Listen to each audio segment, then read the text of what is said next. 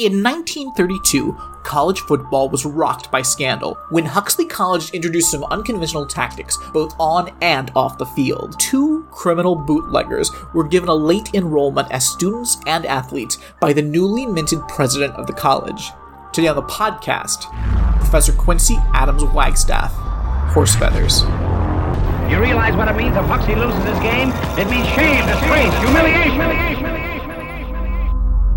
Welcome to Absolutely True Crime, a deadly serious podcast. I'm Claire, and as always, I'm joined by two of my friends and 2 people who love true crime as much as I do, Brad and Tammy. Hi, guys. Why, hello. Hi. Stop saying that we love true crime. We don't love like true crime. We love it so much, we do a podcast about it. We do not love crime. I just think it should be discussed because I feel like we cover cases that other podcasts don't. Yeah. So I just think it's important so people get a full picture of what true crime looks like. Yeah. But that doesn't mean I like it. I feel like it's my duty. Like it's I know about Bringing it, so I these should stories share to it. the people. Exactly. So you don't have to say that I enjoy true crime. I don't think that's true.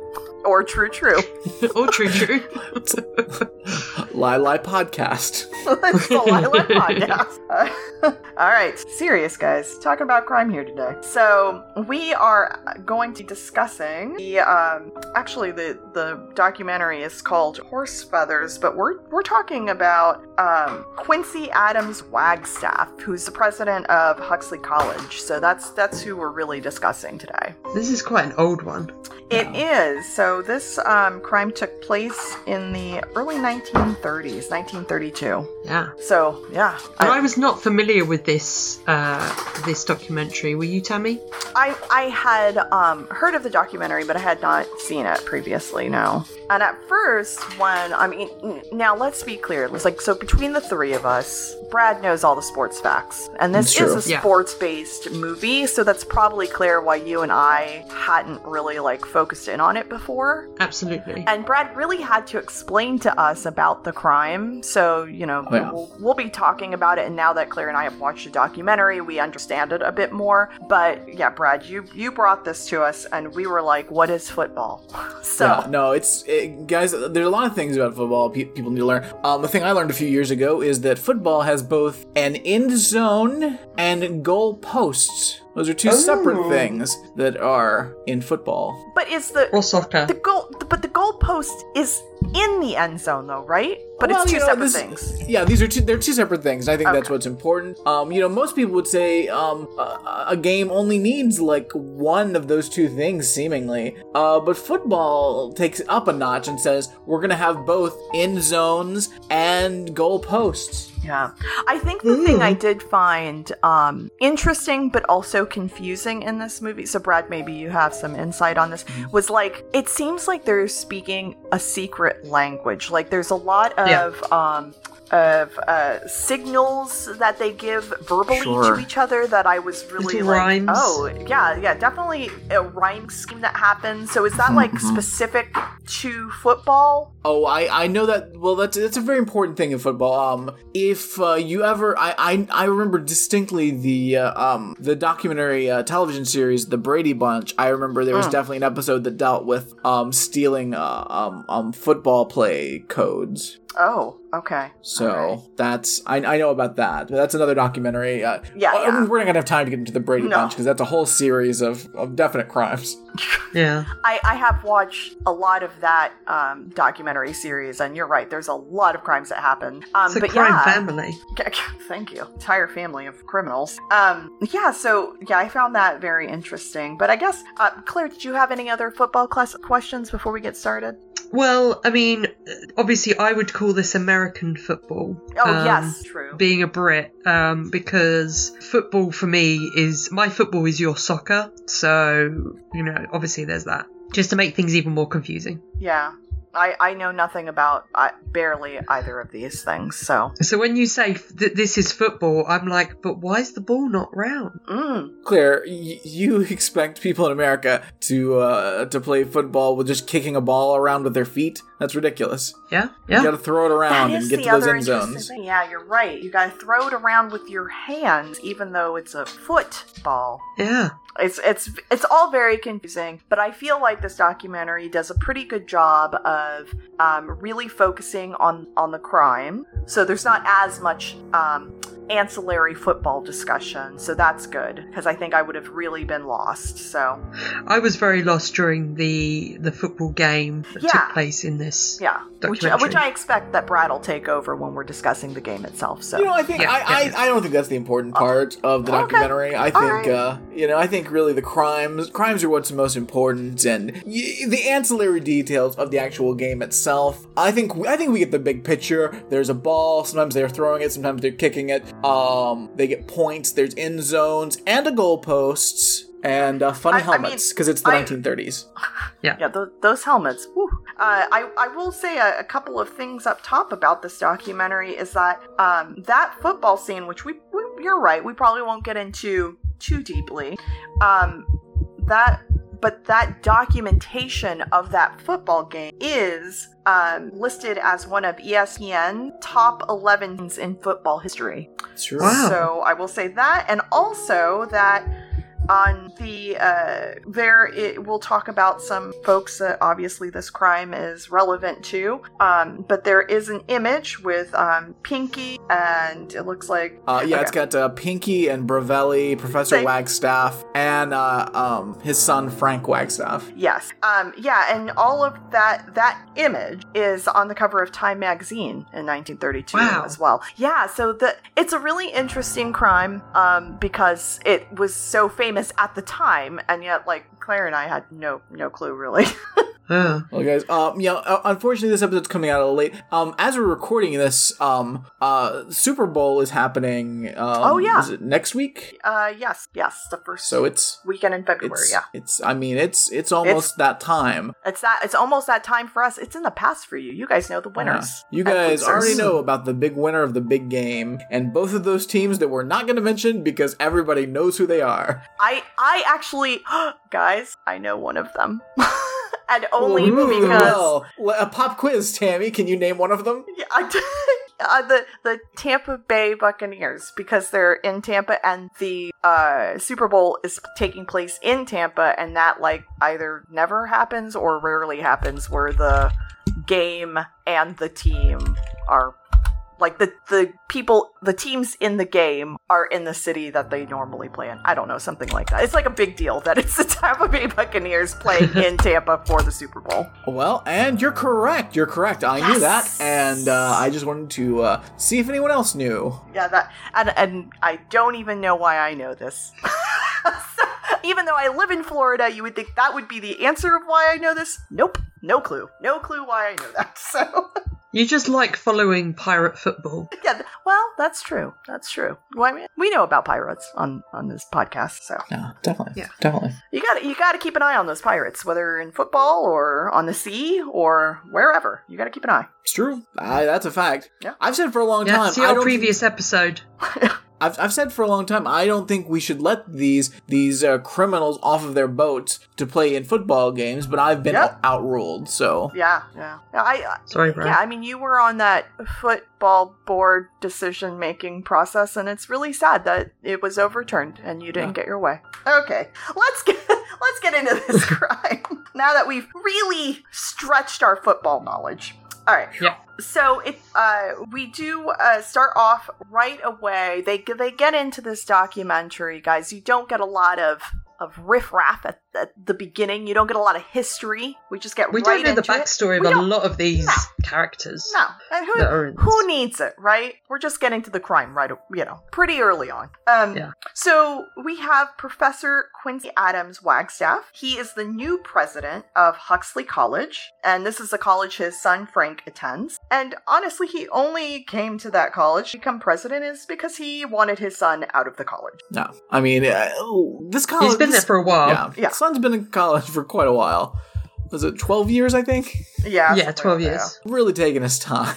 But also, like, this college has been going through presidents like at a ridiculous rate, so they can't seem to hold an administrative staff together. Yeah, and it's interesting because I don't think they do this now, but like at the time they made a big deal, a lot of ceremony around having a new college president. Yeah. Yeah. Maybe because they couldn't keep presidents, that's why he might be considered a bit of an unconventional choice, Brad. Or, I just thought maybe they just enjoy a lot of pomp and circumstance at this college, and therefore Definitely. They just wanted to turn over the presidency so they could just keep having more ceremonies, I think.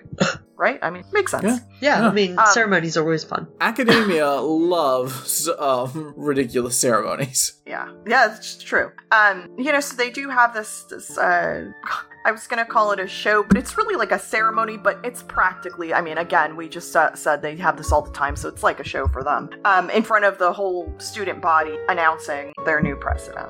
And what's really I thought was embarrassing is Mr. Wagstaff actually even calls out his son during the presentation. Yeah, it's embarrassing when your parents do that. Yeah, like, hey, where's my son Frank? I know he's out here somewhere. It's like, oh my god, please. Yeah. But he is there. He was hiding underneath a female student, but he was there. But yeah, this school is not doing well. Like you said, they've had some turnover. And we find out that their football team is just crap. Why is that important, Brad? Why is it important that a football team does well for colleges? Well, you see, much like now, a lot of money goes into college football, and a lot of people seem to see the college football programs as possibly overshadowing the academics. So, obviously, they want to have a good football record, because there are multiple people that would find that more important than academics at a university, which is a choice that can be made in a society which one can or cannot agree with. Yes. Yeah. So it is important for them to have in this case, it was important for them to have a good football team, but they do not. Wagstaff also, again, is trying to get his son out of the college because his son has been there forever. And also he just seems to be infatuated with females, and that's all he focuses on. He's not really focusing on his studies anyway. So what is the point of him staying in this college? Even though at 1932, I'm sure it cost 5 cents to send someone to college. Yeah, 5 cents for 12 years at college. Are free. Like at this point, free, a lot of colleges were free. Yeah. Are wildly inexpensive. Yeah. It's 1932. Come on. And he specifically is not happy with his son Frank trying to date Connie Bailey, Correct. who is the college campus widow. College widow. Yes. Yeah. And I did have to look this up because I was like, I don't know what that means. That is a term that has certainly fallen out of favor. Yes. So a college widow is a non-college female who hangs around with students year after year to associate with the male students. Which also, that's just a terrible thing to call somebody. Then she's the college widow because as the students graduate and move on, then she has to find a new beau. Yeah. Oh. I mean... Yeah. I mean, this is just some 1930s slut shaming. That's exactly it. Yeah. But they really throw this term around as though it's a title. Yeah. Oh, she's the college widow. Oh, Every college has a college widow. It's like a mascot. Yeah. This is the Huxley widows. Yeah, so, and Wagstaff understands. He apparently hung out, and I'm gonna just use their terms, guys. I don't agree with this term. I also agree with that it's 1932 slut shaming. But he uses the term, he also hung out with the widows back in his day as well. So he knows a lot about them, and that's why he wants his son to stay away from this college widow. Although I feel like if Connie stayed with Frank, she never would have been a widow, because that guy was never leaving college, so... That's true.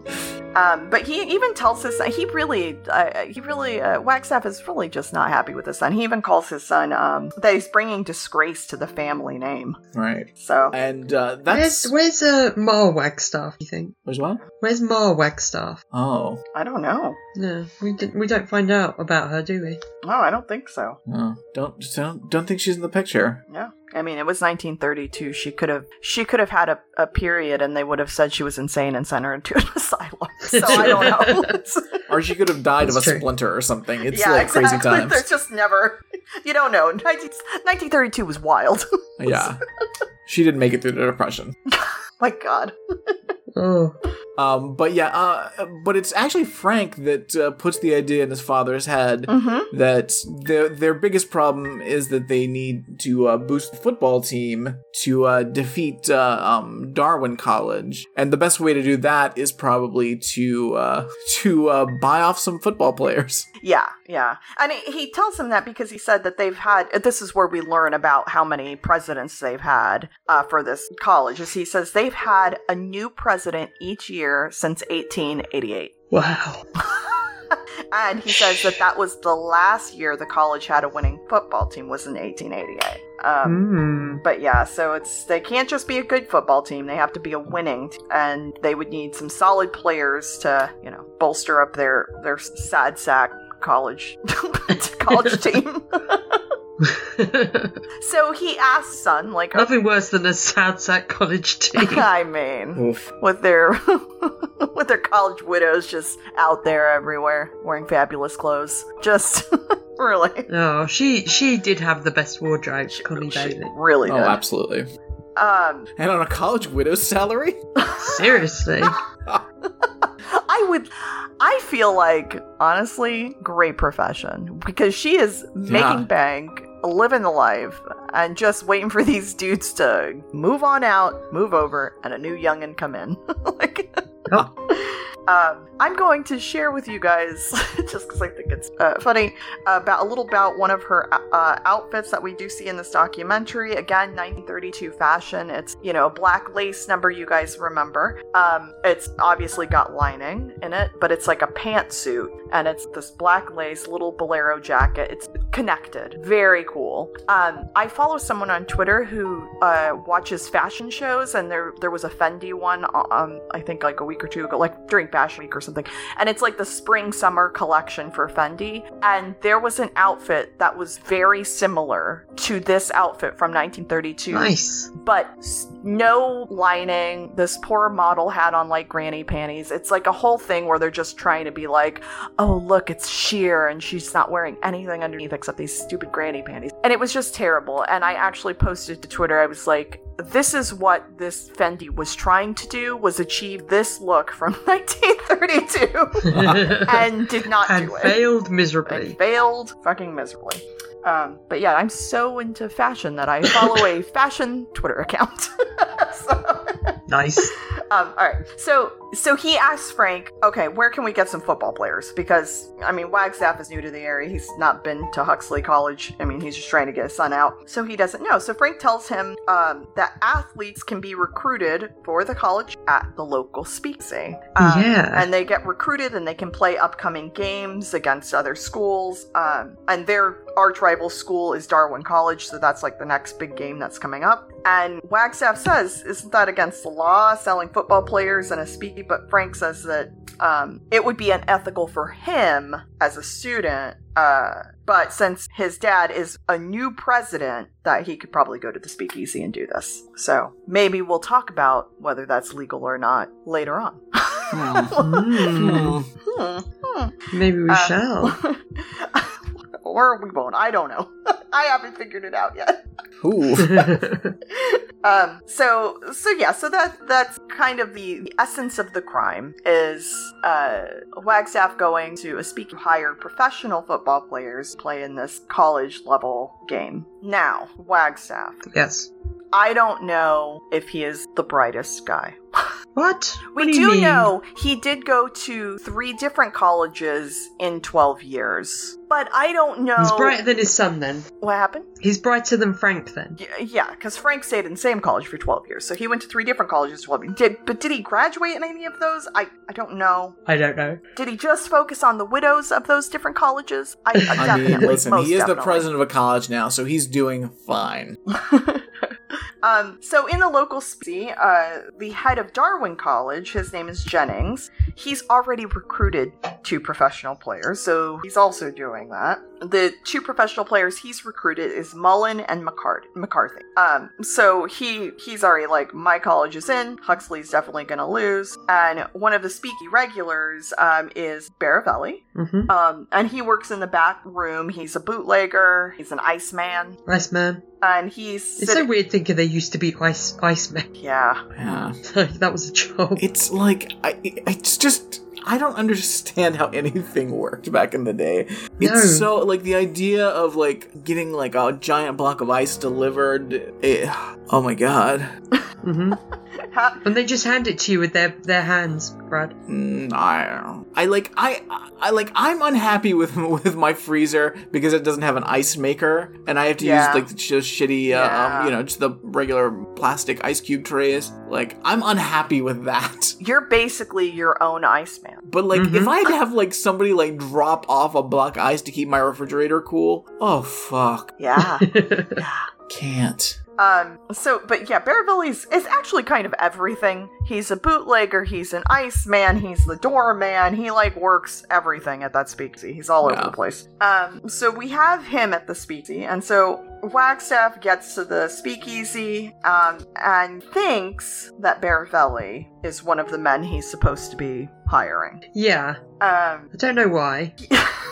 Maybe because he just sees him doing every other job, so he's like, That's true. So he's like, he must be a footballer as well. Yeah. Baravelli does have a partner, and I think this might be where the confusion sets in, because he knows he's looking for these 2 guys. He doesn't realize it's Mullen and McCarthy, but he sees Baravelli, whose partner, Pinky, is the town dog catcher, also an Iceman. Mm-hmm. And so maybe he kind of thinks, oh, it must be these 2 guys. I mean, I obviously don't know a lot about football, but in the documentary... Do you know much about dog catching? I know, but I feel like if I saw these 2 guys, I wouldn't automatically think, oh, these guys are good at football.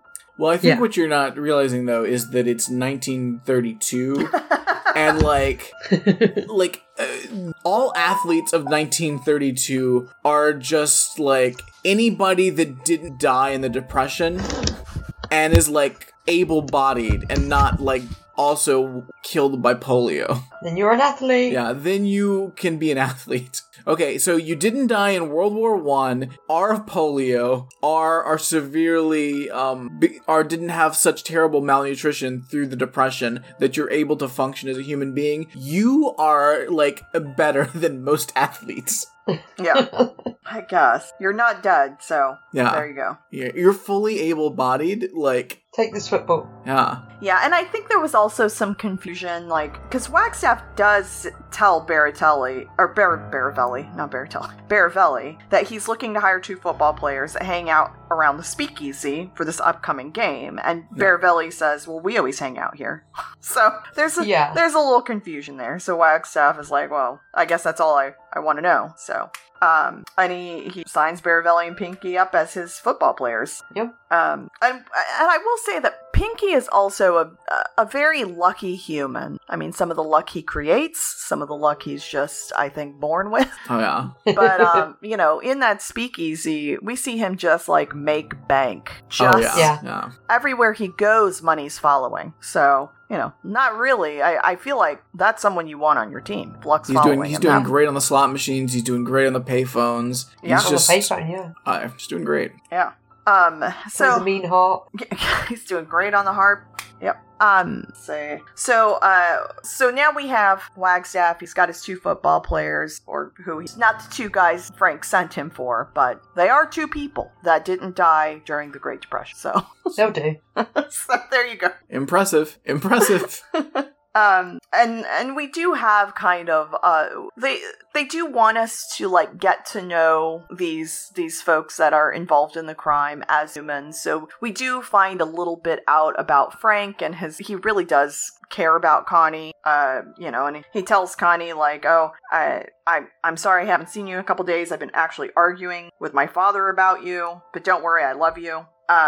So we do have a whole, we do get the backstory of a little bit about Connie and her involvement. And her, I mean, I was glad because I just got to see in the documentary more and more awesome outfits. Outfits, yeah. Yeah. And we do see, like, Wagstaff actually taking over classrooms. The guy's really getting into the fact that he's the president of this school. Yeah, he's loving it. Yeah, of course he has to enroll Pinky and Baravelli into the college. Yep, just he has them sign a piece of paper. Rooms. He'll fill in what's necessary later, but... and he goes, he says I guess the dean of science was actually waiting for him, so he had to go to the science classroom. Yeah, they're learning about anatomy, aren't they? Mm-hmm. Yep, and so he kind of teaches anatomy. I mean, as good as the previous professor was that he took over for. Yeah. But he has Baravelli and Pinky actually sit in on that class as well, to, I guess, show that they're students. But these kids are not getting the college education that they not paid for. Didn't have to pay for. But, like, in 1932, there were only, like, 6 things to learn, so... Yeah, that's true. I mean, once, like, you got those, like, and you have this college degree, you're, like, set for life. Is it when Wagstaff goes over to Connie's house? Yes, you're correct, yeah. So Wagstaff does go over to Connie's house and kind of also tries to break them up, but we learn that Connie is, I mean, again, she's a college widow. She's with apparently everyone, because I guess that's what that means. Yeah. So she's also with... That's what that means. Yeah, I suppose. She also has Jennings from Darwin College as a suitor, or a friend, or a something. Yeah. I think he thinks he's a suitor. Yeah. No. And I don't think it's reciprocated. he also knows that Frank is Wagstaff's son and is using Connie to get to Frank to get to Wagstaff to make sure that the football game goes the way he sees it going. Yeah. And to steal the football signals to win the big game. This whole thing about football signals is so crazy to me. Oh. Yeah. Brad, explain. We've discussed it. We don't need to discuss it anymore. Yeah. And Jennings tells Connie, like, hey, don't fall in love with this fool. Which I thought was interesting because as the college widow, I don't know. I feel like in this day and age, they probably didn't think that college widows had the capacity to love a human being, so I don't know. No. Really, they're not like other humans. they're not like other women. But yeah, so they all end up visiting Connie, and even Wagstaff, though, is like, everyone kind of falls in love with Connie a little bit, because she's great. Wagstaff kicks his son out and then proceeds to make a move. Oh, yeah. And I don't know age-wise where she is between the two of them. Yeah, I don't know. I seems like she's the youngest, but it's certainly hard to tell. Yeah, those 1932 footage, it's a little difficult sometimes. Yeah. Yeah, and it's all very confusing because, she's not sure who's coming, who's going, because Jennings has been at her house, Wagstaff has been at her house, Frank, all of them, Baravelli and Pinky, all of them are in and out of the place. And poor thing really just can't even just be like, everyone, get the fuck out of my house. So, yeah, but Wagstaff is definitely making some moves on her, too. And of course, under the guise of, hey, don't be with my son. With me. Look at my mustache. Yeah. I don't think fathers and sons should be competing over women. It's not okay. I don't like it. No. It's very gross. No, it's very not okay. Yeah, and when Frank comes in and catches his dad hitting on Connie, they both act outraged at each other. Yes. Which is like, there's plenty of other women, I'm sure, in the world. Please stop. But she does get to learn a little bit about how to play the piano. Mm-hmm. Yep. Yeah, because she gets a piano lesson. Yeah, Belly because they have to act, when Jennings there, they don't want to, Baravelli doesn't want to give away that he's a new hired football player for Huxley College, so he pretends to be their teacher. Actually, pretends to be there to teach her for singing, but decides to play the piano instead because he her just singing kind of voice entertains isn't her great. instead.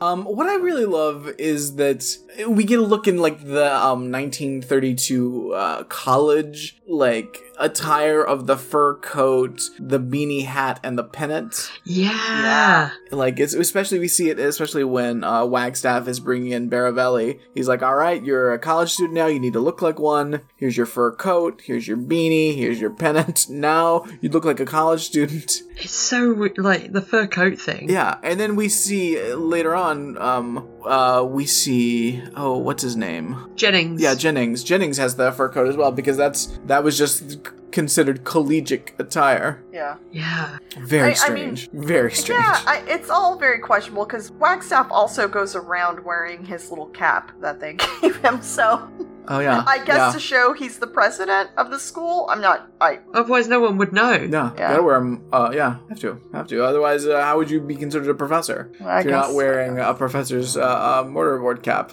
Okay. But yeah, Jennings, by the way, does show up and kicks everyone out. Yeah. So I don't like all these guys fighting over this lady. yeah. Well, and I feel bad for her. She's like practically like tackled herself with all these guys.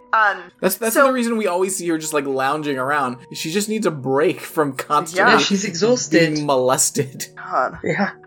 So we do end up leaving Connie there to kind of finally take a breath. And we're in the college football locker room, and Frank tells his father that he's hired the wrong football players. This is where Frank has to break it to his dad. And so Wagstaff finds Baravelli, who, by the way, in a locker, just calling play numbers to himself because he's trying to practice secret signals. And instead of Wagstaff just like firing these two guys, Baravelli and Pinky, he says, "Look, I apparently hired you guys, but I didn't mean to. I meant to hire Mullins and McCarthy, so I need to go kidnap them." Which I guess in 1932 is a thing that just happened. I'm not sure.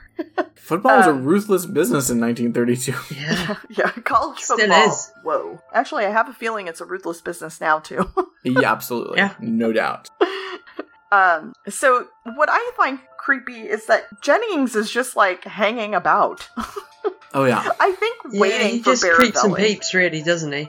He really does. Because he ends up running into Baravelli, and he, who is just, it does not seem like the brightest human. But he tells Jennings that he's off to go kidnap two athletes, Mullins and McCarty, from the Darwin team. Yeah. Just tells him. Yeah. And then Jennings also says, "Look, I'll give you $500 if you give me Huxley's game plans and the signals," which, Baravelli's like, "Sure, here you go." But he hands over Darwin's signals, and it's because he doesn't know what he's got. Well, his idea is that he paid $200 for the signals for Darwin, so he might as well make some profit on it. So this course does nothing for Jennings, but Jennings also tells Baravelli where he can find Mullins McCarty. So yeah, and he does, and he also lets Mullins and McCarty know, hey, these two fools are gonna go try to kidnap you. Yeah. They are very unbothered. No, not at all. Meanwhile, they're still after those football plans. So so now Connie's going to try to get the signals directly from Wagstaff. Yeah, which is interesting that Wagstaff has the signals on him, as he's just out about town. Yeah, why does a college president need the football signals? I don't know. I guess because at this point, it's the only thing that he's concerned about. I mean, not too different from other colleges, I would guess.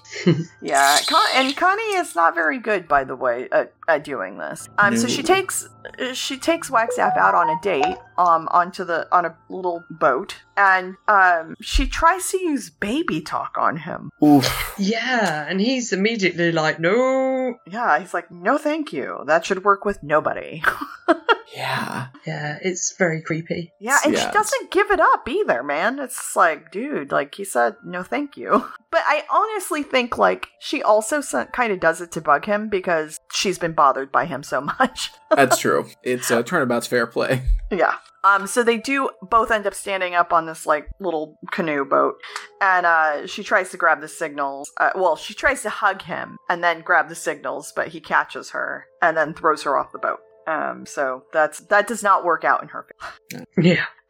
And of course, at this point in time, Pinky and Baravelli are at Darwin College to kidnap Mullen and McCarty. Is McCarthy or McCarty? I thought it was McCarthy. McCarthy. Okay. It's McCarty. McCarty. Oh. Okay. Mac Hardy. I think I was just confused listening to it because I'm like, are they saying McCarthy or McCarty? Okay. Thank you, Brad. No. But of course, again, they already know that these two fools are coming. So they're not really much threat to them anyway. No. No. If the documentary is anything to be believed, they were so much bigger than Baravelli and Pinky. Yeah. They're like 3 foot taller. Yeah. So needless to say, they did not do well in trying to kidnap Mullen and McCarty. In fact, Mullen and McCarty got them locked into a room and basically kidnapped them and took their clothes. Yeah. Yeah, to their clothes. And again, they're not the brightest the way they work out to escape. No. I mean, it does end up working, I guess. But yeah, it's a lot of work for what you know. You think they would, if they're going to take their clothes, they also would have taken their saws. Yeah, no. Because I feel like if you want to keep somebody from escaping, more important to take away their saws than their clothes. Yeah. Like, taking away their clothes was, I felt like, are they just trying to, like, embarrass them? Like, I didn't understand the point just to be arseholes? Like, did you think that, like, once they got out, they were gonna be like, well, we can't leave now, we have no clothes? Like, I mean, I'm not sure. How embarrassing. My modesty! How embarrassing to be in your ridiculous 1930s underwear. Yeah. I mean, fair enough, but also... These two guys don't seem like two people who would be super embarrassed, but... So they actually escape twice, because they escape once, and then get locked into that room, and then have to escape again. Yeah, by sawing the floor. Mm-hmm. Yeah, they continue to saw the floor. You would think, again, if Mullen and McCarty smart, that they would have seen that they sawed the floor once, taken their saws, but they didn't, so... Yeah, so maybe they're also not the smartest. Yeah, maybe football wasn't good. I mean, look, we saw the helmets they were wearing. Yeah, I mean, come on. So these guys know they have to escape, and they've got to get to this football game. They've got to let, Wagstaff know what's happening. They've got to take control of this big football game and kind of try and make things right. They gotta win. They've got to win.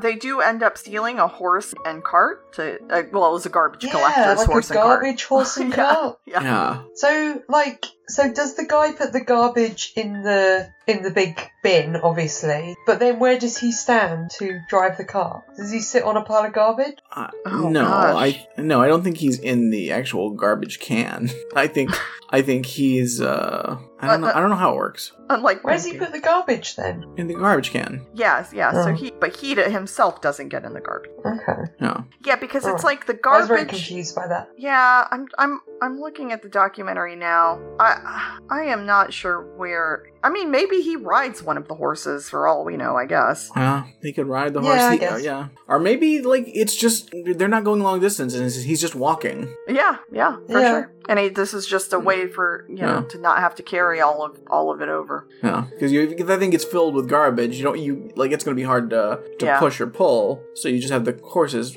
carrying the garbage, and you just walk with the horses. Oh, 1932. Okay. I will never understand you. It's quite a time. Alright, so yeah, they finally escape. They steal the garbage guy's horse and drawn cart. Baravelli steals a bicycle as well. Yeah. And this is, by the way, obviously the game had already started, so the first half is already finishing. And Darwin's the game 12-0 at this point.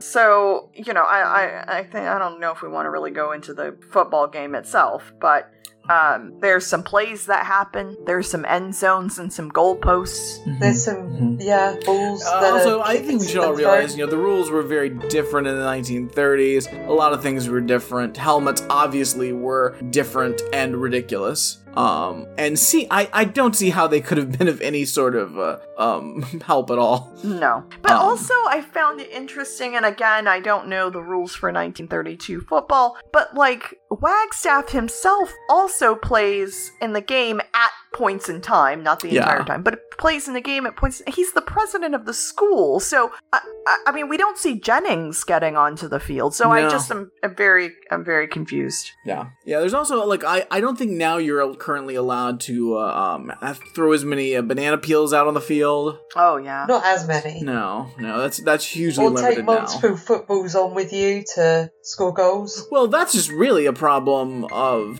how many footballs can you really hold at a time. Yeah, I don't know necessarily the rules have changed that much on that. It's just it's not possible to carry a lot of extra footballs around. Yeah, and really, at this point, the way that they were able to carry all those footballs is I believe, if I remember correctly, they put them in that garbage cart, right? And then carried them? Right. They had a garbage cart full of footballs, which it's a tactic that I don't think has been used enough in football. And I mean, obviously, we haven't seen this year's Super Bowl. Everyone knows that my eyes will be glued to the tube when that happens coming up soon. And I would be really excited to see if somebody tries to pull the old garbage can football trick again. Yep, or the banana peel. Of course, since 9/11, it's also a lot harder to bring a garbage chariot onto a field at a game. Yeah.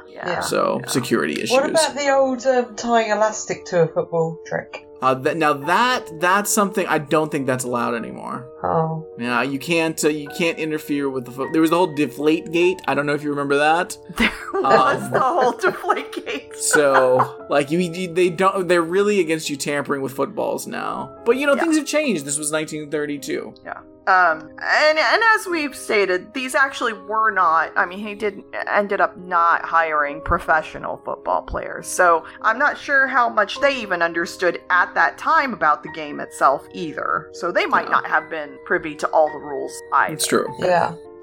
But they definitely, they won the big game against, Darwin. With that tactic of all the extra balls. Yeah, so. Much to the shock of everyone. The first American football game was in 1869, so this is honestly a pretty new sport. Yeah. See, and then that's like very telling then, because Huxley College, they won the last game they won was 1888, which is not too far away from the very first football game. So I'm like, what was expected out of these people? They were still learning the rules of the game. Yeah. They're still making the rules of the game. Yeah, very. That's wild, Brad. I didn't realize that. So we do get a little cap at the end of this documentary. We want to see, we talk sometimes about, like, where are they now? And in this case, I suppose it's a reward for winning the game. I'm not sure. But Wagstaff, Baravelli, and Pinky all marry Connie, I guess, and at Frank? the same time? Doesn't Frank as well? Oh, yeah, and Frank, I guess. Yeah, Frank is, like, hidden. They all marry Connie. Yeah. I mean, again, 1930s, very different time. I just don't know about a father-son. Yeah, that certainly seems dicey. I don't... Yeah. I think that's why they don't... We see that there's another person in the ceremony, but they're kind of pushed to the side. Yeah. I think the documentary doesn't want us to think too much about a father and son marrying the same woman. Yeah. Yeah. So is this a more uncomfortable wedding we've seen in the documentary, or the Pontopy brothers' wedding at the end of that documentary? Oh, wow. Oof. I mean, I feel like this is actually better, because I feel like Connie's okay with this, where in the Pontype weddings, I mean, those women, they had some... They all had, Yeah. Also, they all had Stockholm Syndrome. Yeah. Also, I like that we're turning around, usually a bigamous marriage situation is like one creepy cult leader / Mormon, not that there's a difference, that marries a bunch of women, but in this, it's one woman marrying a bunch of men, so... Yeah. I feel like Connie was really ahead of her time in a lot of ways. So. Definitely. Yeah. So that was, again, we all watched the documentary together, which was a delight. Enjoy watching the documentaries with you guys. Mm-hmm. So that's documentary Horse Feathers. I don't know if anyone has any other Where Are They Now updates, but I know in the documentary that was the last we saw, and I guess what we're supposed to assume is happily ever after situation. I think that's the way the documentary wanted to portray it. Some crimes involved, but everyone's happy. It's really interesting because we cover a lot of crimes like this. I mean, not like this specifically, but meaning we cover a lot of crimes where the documentaries really want to either make the crimes not as serious as they are, or make it like, well, I mean, everyone ended up okay, so I guess the crime was okay too, which is not the case, as we discuss. Right. Just because everyone's happy in the end doesn't mean the crime is okay. It's still a crime. Sure. And I felt like that this documentary, even in 1932, even in that time, the documentary tried to make like a statement at the end, like, well, everyone's fine. Everyone's fine. Everyone survived, so good on you. So I just thought that was an interesting way to close out the documentary. Yeah. I'm sure they lived long, happy lives. Yeah, I'm sure. Or they didn't. It's 1932. Again, a splinter could take you out. So yeah, absolutely. Yeah, true. So maybe they didn't. Maybe that's also why it's better to have the multiple husbands. One goes, still got 2 left. Oh, yeah. Or 3 left, or whatever. We don't know how many. Again, we didn't want to see Frank at the end, so I assume he was part of the group, but we didn't see his face. Alright, guys. That was the case. I guess I'm as ready as I'm gonna be. Slightly for the next different part. to last episode, this case. What happened? Slightly different case to last episode. Yes. Oh, yeah. We try and change it up. We would like to, I mean, we don't always, look, not every crime is a murder. Luckily. Thankfully, yeah. Not every murder is a crime. Oh, Claire. Whoa. Claire. Don't know about that statement. Oh. Yikes.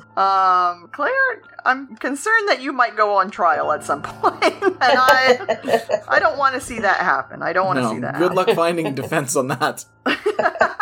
Well, the wheel decides that, unfortunately. The wheel decides all. So, Brad, you want to tell us about our next... Yeah, what do we do? Well, now it's time for Judge, Jury, and Executioner. Oh, okay. Can I be the jury, Brad? Claire. Claire, why would you talk such absolute nonsense? We will not be having a jury because we don't want riffraff on our podcast. Oh, I don't want to be a riff or a... No. We will have a judge, yes. We will have a prosecution and a defense. We're not gonna have a jury. Don't want random people watching and making decisions for us. Get out of here. That's not what a podcast is for. I'm sorry. I know a lot of people like to write reviews, like clickety clack. I'm on Amazon. I'm on Apple. I'm on Google Play. Let's write a review. I don't like this. I don't get to make my voice heard. Start your own podcast. Like, go make your voice heard elsewhere. This is not the place for your voice. Do you know how I know that? Because we're the ones speaking and you aren't. We can't hear you. Yeah, I think... Also, you're in the future right now. Yeah, that's true. You're not even just talking to your computer or phone or in your car to yourself, but you're also talking to us in the past. Yeah, just you're talking work. to ghosts. You're talking to ghost voices. Oh. Yeah. We could be What are you dead. doing? We could be dead and you're talking to a ghost. Brad. I don't like that. I'm sorry, I don't like it either, but it's the facts. And these people need to get it through their heads. No jury allowed. We also will not have an executioner because the death penalty is morally wrong. Like, Excuse me, see? I could be dead. Oh my There's god. a bit of ghost sneeze. Claire's already on her way out. Yep. Like, you missed your chance, guys. Sorry. Goodbye. You want to talk to Claire? Get a Ouija board. No executions. Sorry, deal with it. We're gonna have a judge, a prosecution, and a defense for this case. Ooh, which can I be? Claire, as we decided last month, you're the judge. Oh, is that why I've got this gavel in my hand? Oh. That's one of the reasons. She was hoping she could be the jury with a gavel in her hand. Yep. That's chaos. I actually have 12 gavels. Oh, whoa. Just in case. That's wild. Yep. Yes, and this week, Tammy will be prosecution and I will be defending Professor Wagstaff. Ooh. Okay, well, welcome to my courtroom, everyone. Hey. Welcome. Is it Terminator courtroom? Did you just play the Terminator? It was a bit. I would like to hear from the prosecution first, and I would like to hear what charges you are bringing against Professor Wagstaff, and I would also like to say that, I won't have any nonsense, or any horse feathers, we should say, in my courtroom. If you bring any nonsense to me, I'm against it. Whatever it is, I'm against it. No matter what it is or who commenced it, I'm against it. I just want to say that. With that, prosecution. All right. We've all said it at one point in time in our courtroom, but man, I wish I could bring some other people up on charges and not just Wagstaff, because... Listen, we have a long history of charging various people with various crimes. Yeah. Yeah, because okay, well, you know what? I'm gonna do it. I'm gonna do it, and, it'll be up to, just like in previous cases, it'll be up to the judge to allow or not allow. Yep, I have the power and the gavel. Yeah, because I'm gonna bring up charges. They're gonna be the same charges against two different people. Ooh. Okay. Well, I guess I could say multiple people, but so the first, I'm gonna start with Wagstaff. Quincy Adams Wagstaff, not Frank. I mean, I'm not gonna bring up that Frank is just a dunce and just stayed in college for 12 years. I feel like that's more sad than an actual crime, so I won't bring that up. And I guess if you can just pull it and never have to work and you could just stay in college, why not? Why not, really?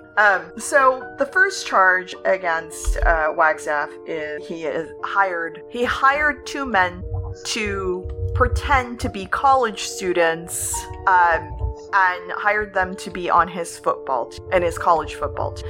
He tried to pretend that they were college students. He had them sign a blank piece of paper. He said it was going to fill it out, but as far as we know, I could not find in any of the court documents that I tried to pull from 1932, and again, trying to pull information from 1932, I will say, was a bit of a challenge, but could not pull any documentation where they'd signed anything but a blank sheet of paper, so that was not official documentation to get them into the college. So he just hired the two men to play on a college football team, and they are not college students. So that's the first charge. The second one was having Baravelli and Pink attempted kidnapping on Mullins and McCarty. I'm not bringing the charge against Baravelli and Pinky. I'm actually bringing the charge against Wagstaff as the criminal mastermind behind the kidnapping. I actually feel like if he did it himself, it might have gotten done, but he asked Baravelli and Pinky and know how this turned out via the documentary. But it was attempted kidnapping, even though they ended up not kidnapping, thus being attempted. So, Judge, if I ask the court for the following charges to also be brought. Okay. Totally up to... Jennings did hire two professional football players who were not college students to be on his college football team. So, while Wagstaff didn't hire professionals, he did hire two people who were not college to be on his team. Jennings actually hired two professional football players to be on his. And then, also, McMullins and McCarty actually did kidnap Baravelli and Pinky. And I'm not going to call Jennings the mastermind. He gave them a heads up they may, that these guys were going to attempt to kidnap them, but he didn't tell them to kidnap these guys. Mullins and McCarty did that on their own, so the charges are against them and not Jennings in that case. So that's 4 charges, 2 of which again are not against Wagstaff, so that is up to Judge if you would like to let those stand or not. I will allow it. Wow, I'm shocked and delighted. Good. I like to delight you, yes. Oh, Okay, defense. Would you do you need some time to create your defense for these new charges? We'll do all of these one by one. It's all fine. Okay. Wait, hold up. But how are we gonna do this though? Are we gonna do these all at once, or are we gonna break these apart? What do we want to do? We can bring Professor Wagstaff up for charges first, if you like, for hiring 2 men to pretend to be on the college football team and attempted kidnapping. Okay. On the subject of Professor Wagstaff, hiring these men to pretend to be students, I'm sorry, I saw them in a classroom. I don't think they were pretending to be students. I think they were brought in as students. I think the problem here is one that we're looking at this with a 2021 mindset, where we're obsessed with accreditation. We're obsessed with the idea that, for someone to get to college, they have to have this GPA, and they have to apply through these means, and they have to go through the system, and yes, they should go to a good high school and then put in proper documentation to become a college. This was a different time. A large percentage of the population was barely literate. The idea that you had to jump through the hoops that you have to now to get into a college, not the case.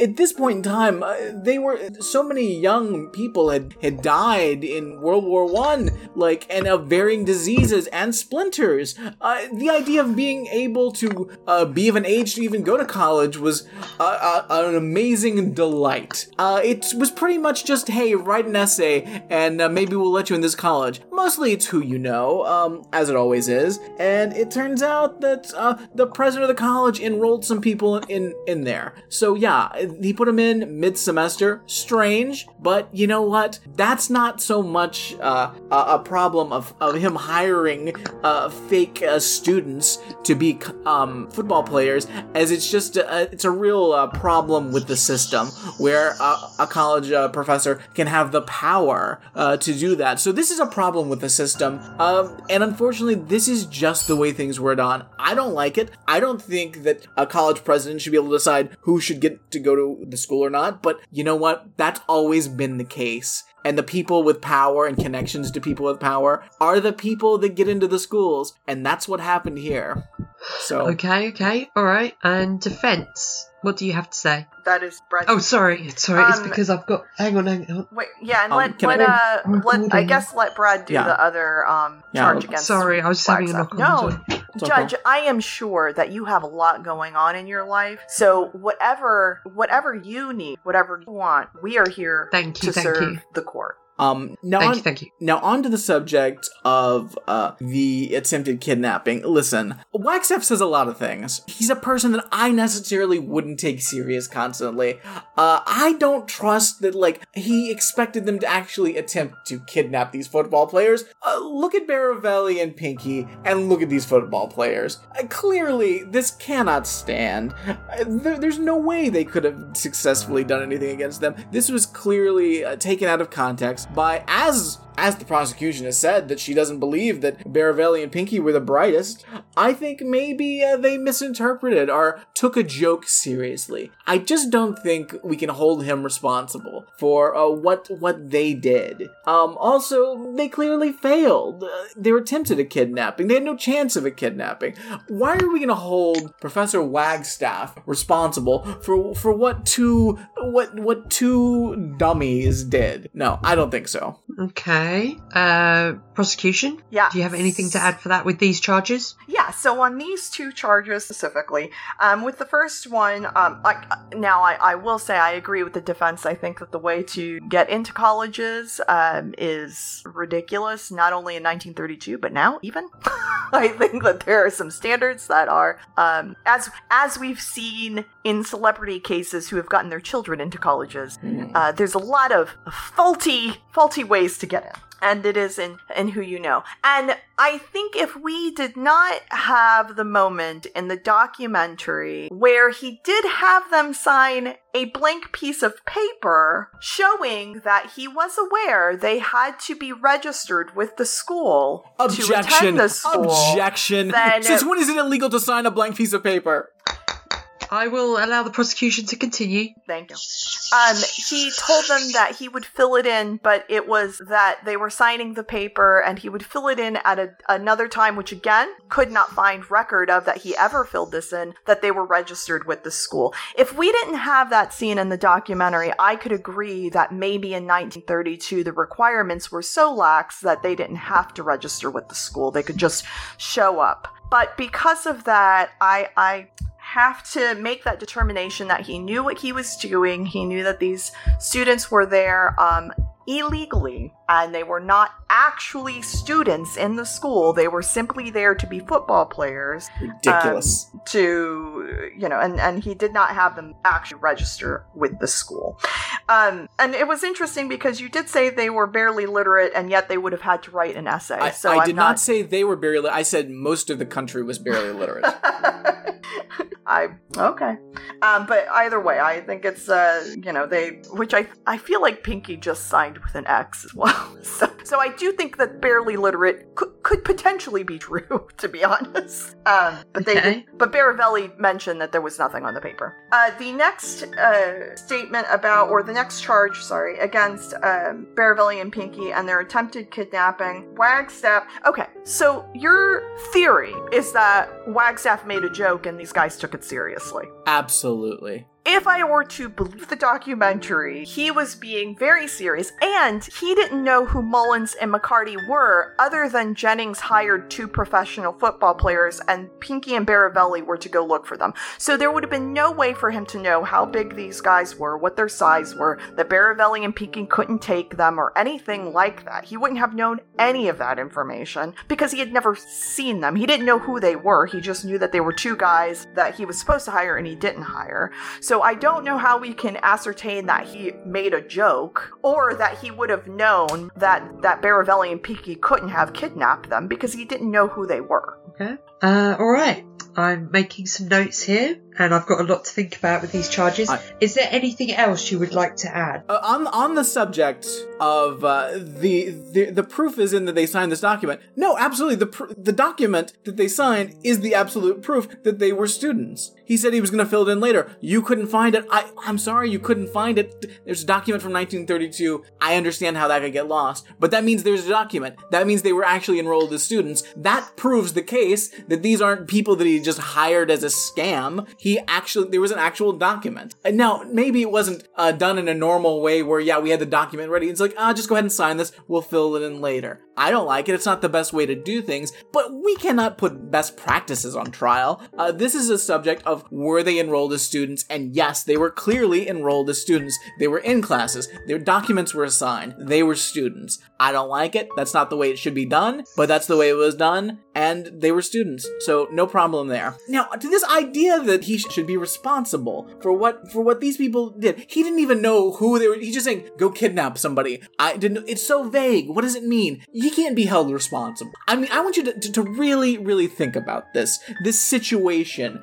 You would want to hold someone responsible just because they vaguely say, go do something. Like, hey, go to this place. And they just, and the people listen, and they go to the place, and they break through the doors, and they are like wearing like a big helmet, and like waving flags around. That's not the person that said, go do this' fault, obviously, as we all know. The people responsible are the people that break in wearing silly outfits, the people that are live streaming, the people that are making funny phone calls. Those are the people that clearly need to be held responsible, not the person that instigates the incident. I'm sorry, but like, look at American history. At what point has the person that instigates the incident, are they held responsible? You're not going to find an example of that in legal precedents anywhere in history. So clearly, Wagstaff cannot be charged. Also, may I point out that this crime happened in 1932. It's past. We need to move on. We need to move on as a country and as a society. We need to move on. We need to look forward, not backward.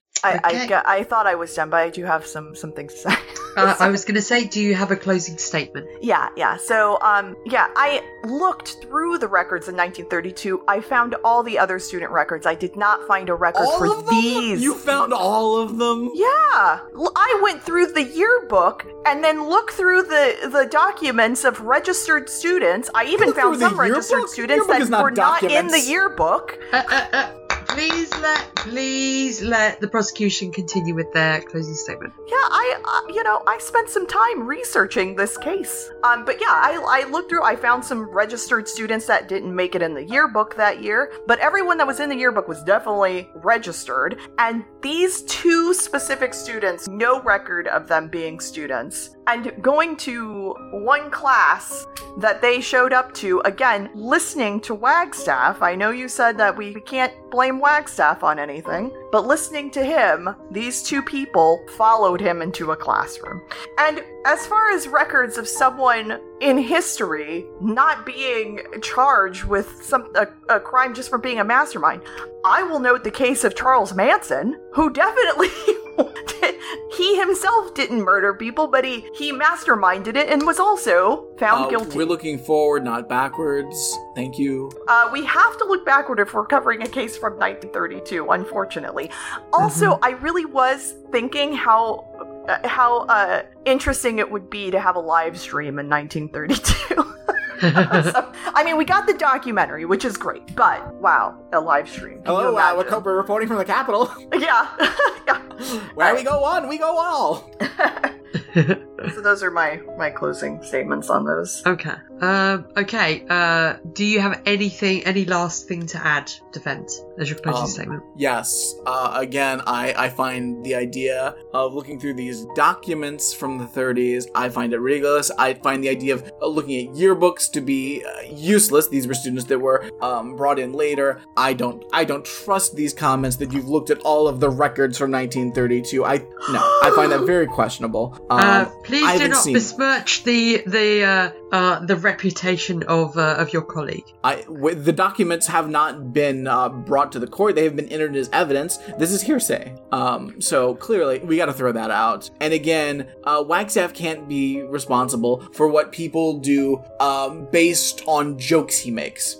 Clearly, there's American precedent that you can't hold people responsible for things that they vaguely suggest other people do, even if they find it really funny and they like it, and there's video of them watching it and smiling. That's not enough. Okay.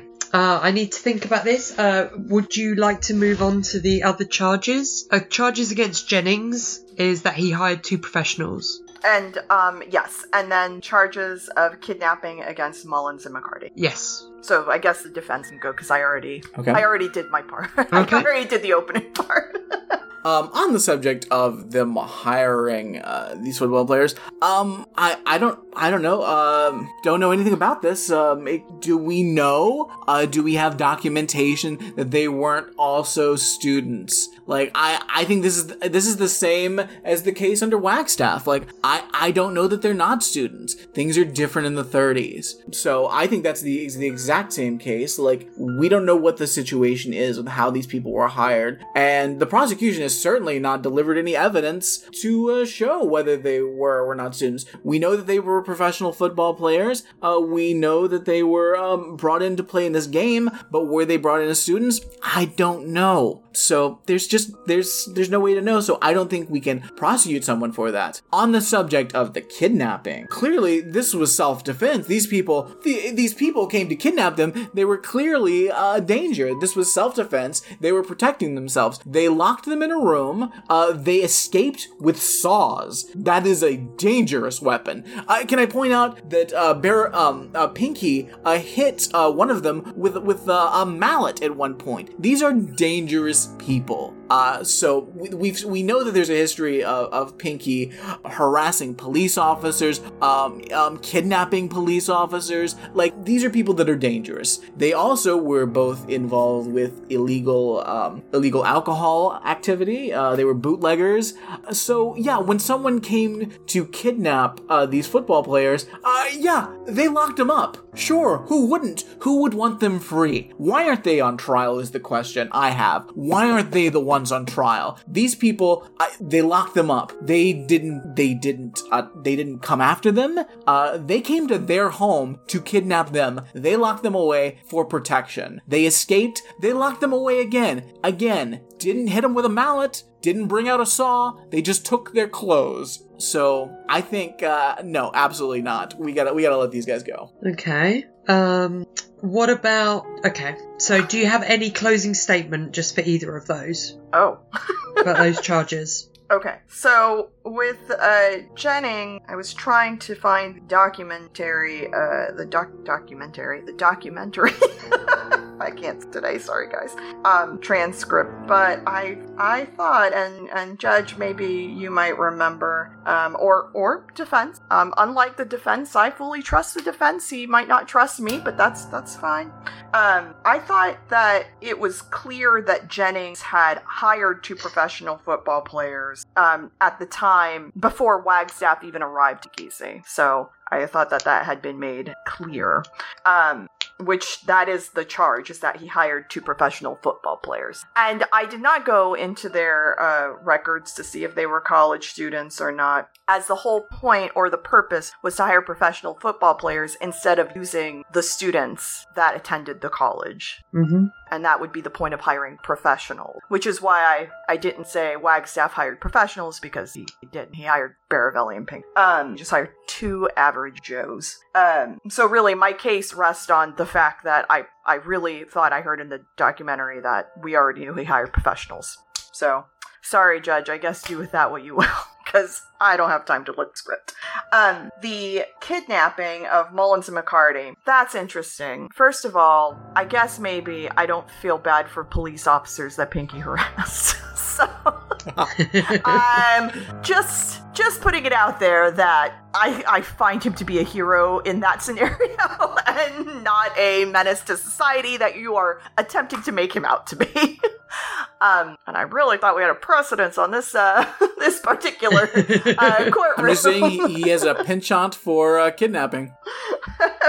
Yeah, harassing police officers. And as we mentioned when we talked about the attempted kidnapping of Mullins and McCarty, Pinky and Baravelli were of no match for Mullins and McCarty. No match at all. There was no time. In fact, that's why Mullins and McCarty left them with their saws. They were not even concerned about being injured by Baravelli and Pinky. There was no point in time where they felt like their life was in danger. There was no point in time where they felt like this was self-defense. They were only kidnapping them to keep them away from the game, and so they could go pursue their illegal actions of being professional football players in a college level game. So the fact that you're saying that that this was self-defense in any way, shape, or form is it's unreal to me that's the case that you're making after you shared that that Baravelli and Pinky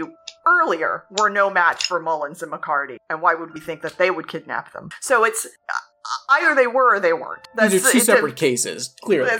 Well, but the judge happens to be ruling on them all together. So yes. I feel like the judge to have the full picture. And I do not believe that Mullins and McCarty felt that their life was in danger at all, and therefore left them with the saws. They didn't even think to take them. In fact, they took their clothes, they took their clothes as a way to humiliate them, because they were so not concerned. They just thought, we're not even worried about these guys hurting us. In fact, let's make fun of them and steal their clothes and leave them in their old-timey underwear. Just to clarify, though, we are not charging them with theft. We are charging them with kidnapping. Correct. Yeah, correct. No, it's just but I'm just saying that to add to the fact that it definitely was not self-defense, they even stole their clothes. So, but no, I'm not. Okay. I'm not charging them with theft. I mean, honestly, they could use a new wardrobe. I mean, maybe I don't with their tiny sweaters. Yeah. Okay. All right. I've got a lot to think about. Thank you for all these details. I'm going to go to my chambers and I'm gonna have some jelly beans and maybe a cup of tea and think about this. So here I go. Here's my footsteps. All right, and I'm Claire. I'm the court reporter. Hello. Hello. How do you think you did? I think I did well. Feel great. I think you Also- both did fabulously. Also, I really like the fact that Judge Claire, not you, court reporter Claire, but No, Judge no. Claire is wearing such a fancy outfit that like we could hear her little heels tapping away as she walked away. Oh, she's very fashionable. Such a professional. It's everything Yeah. she does. Yeah. Oh, I think I hear her coming back. Yeah. Hello, it's me, Judge Claire. That's how I announce myself every time I come into the court. Please, everybody, rise, and I'm going to give my verdict. Had a lot to think about. Because I will say that there were crimes committed by the people in this case, but they were also delightful that I really struggled as to whether I want to actually find them guilty or not. However, I've put my feelings aside about any delightful musical numbers they may have performed, and I'm thinking just about the crimes. Okay, so.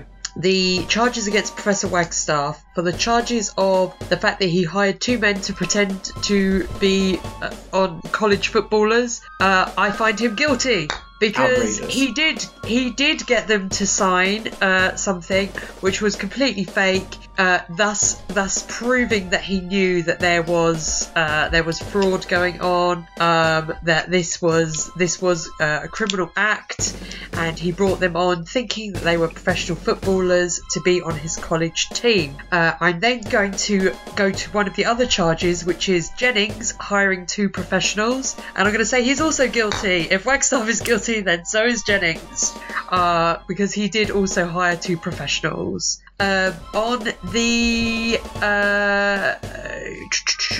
the charge of attempted kidnapping, I find Professor Wagstaff not guilty, because he did not do the attempted kidnapping.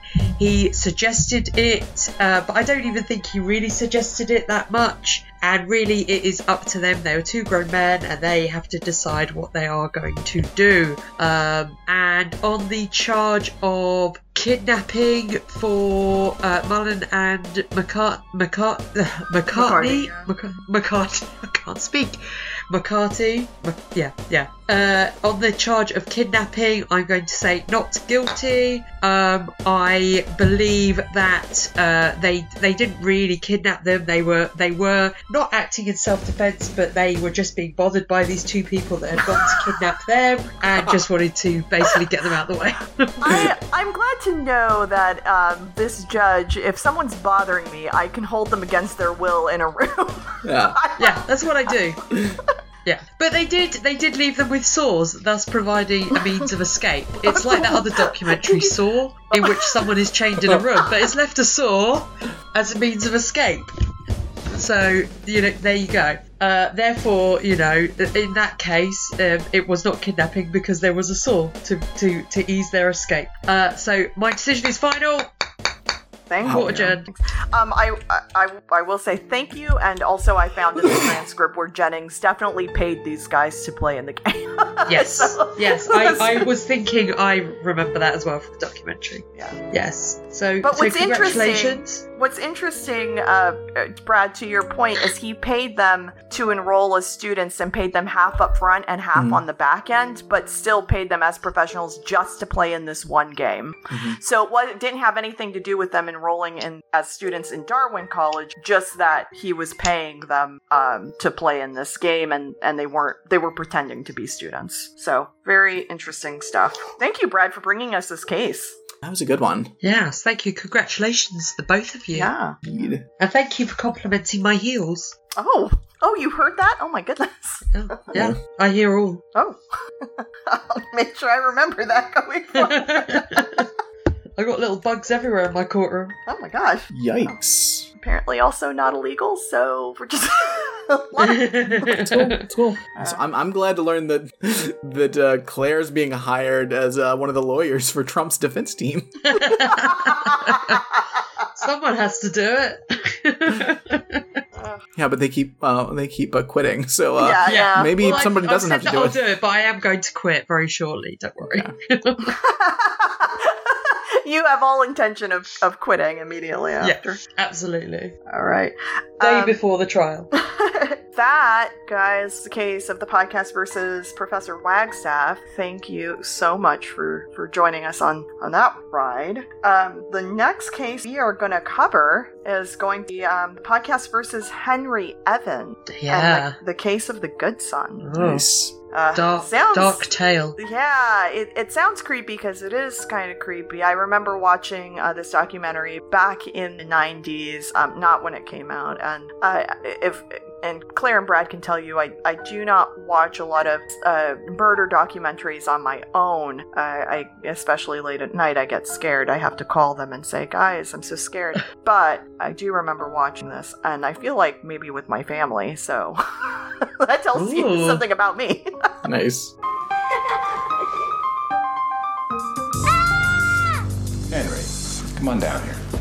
Behind his smile lies a secret. Here, made two of them, so we could be brothers. Hey, Mark, come on, let's go. Where are we going? Behind his eyes lies a plan. Who is he? Mr. Highway. Wow. What are you gonna do with him? And behind the image of a good son Coming? So what are you guys up to out there? Sorry, Mom. Top secret. Where are we going? We're here. lies the terrifying truth. Say goodbye.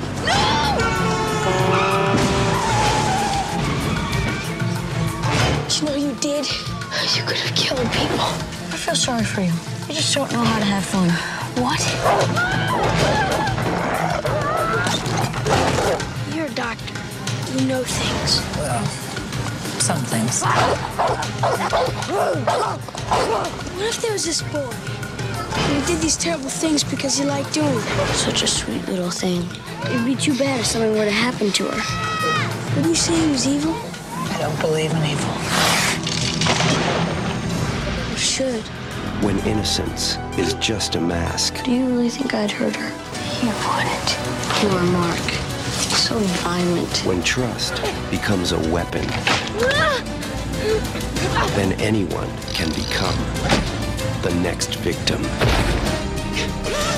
Henry. No! Susan!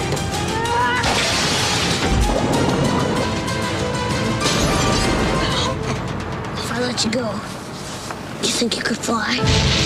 Macaulay Culkin, the good son.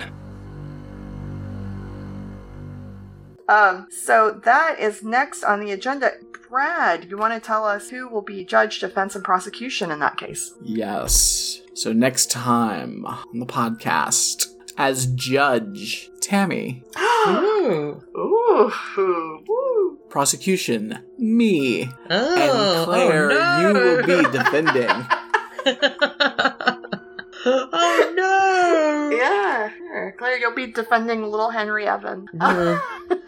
He's an angel, really. Well, we'll find out. We'll find out. All right, no. guys. Anything else for this episode of Absolutely True Crime before we sign out? I mean, I think we learned a lot about football and about each definitely. other. Mm-hmm. I learned a lot yeah. more about 30s fashions. I've enjoyed 30s fashions, but Yeah. I feel like Connie really knew what she was doing. Really, She was fashion forward. She was super fashion forward. I also love that turtlenecks and a jacket. Strong. That's Strong in the 30s. But their pants, though, I will say so. Their pants are Their pants not great. little Their pants high. not great. But those turtlenecks and jackets, forever and always. Classic. All right, guys. Well, then that's it. We're out of here. Bye. Bye. Bye! Thanks for listening. If you want to send us feedback, you can contact us via truecrime@reactionary-sas.com. Join our Absolutely True Crime Facebook group and follow us at True Crime on Twitter. Call the SAS line 321-710-4947 and maybe you can help solve a mystery. Our other podcast and individual social media accounts can be found at reactionary-sas.com.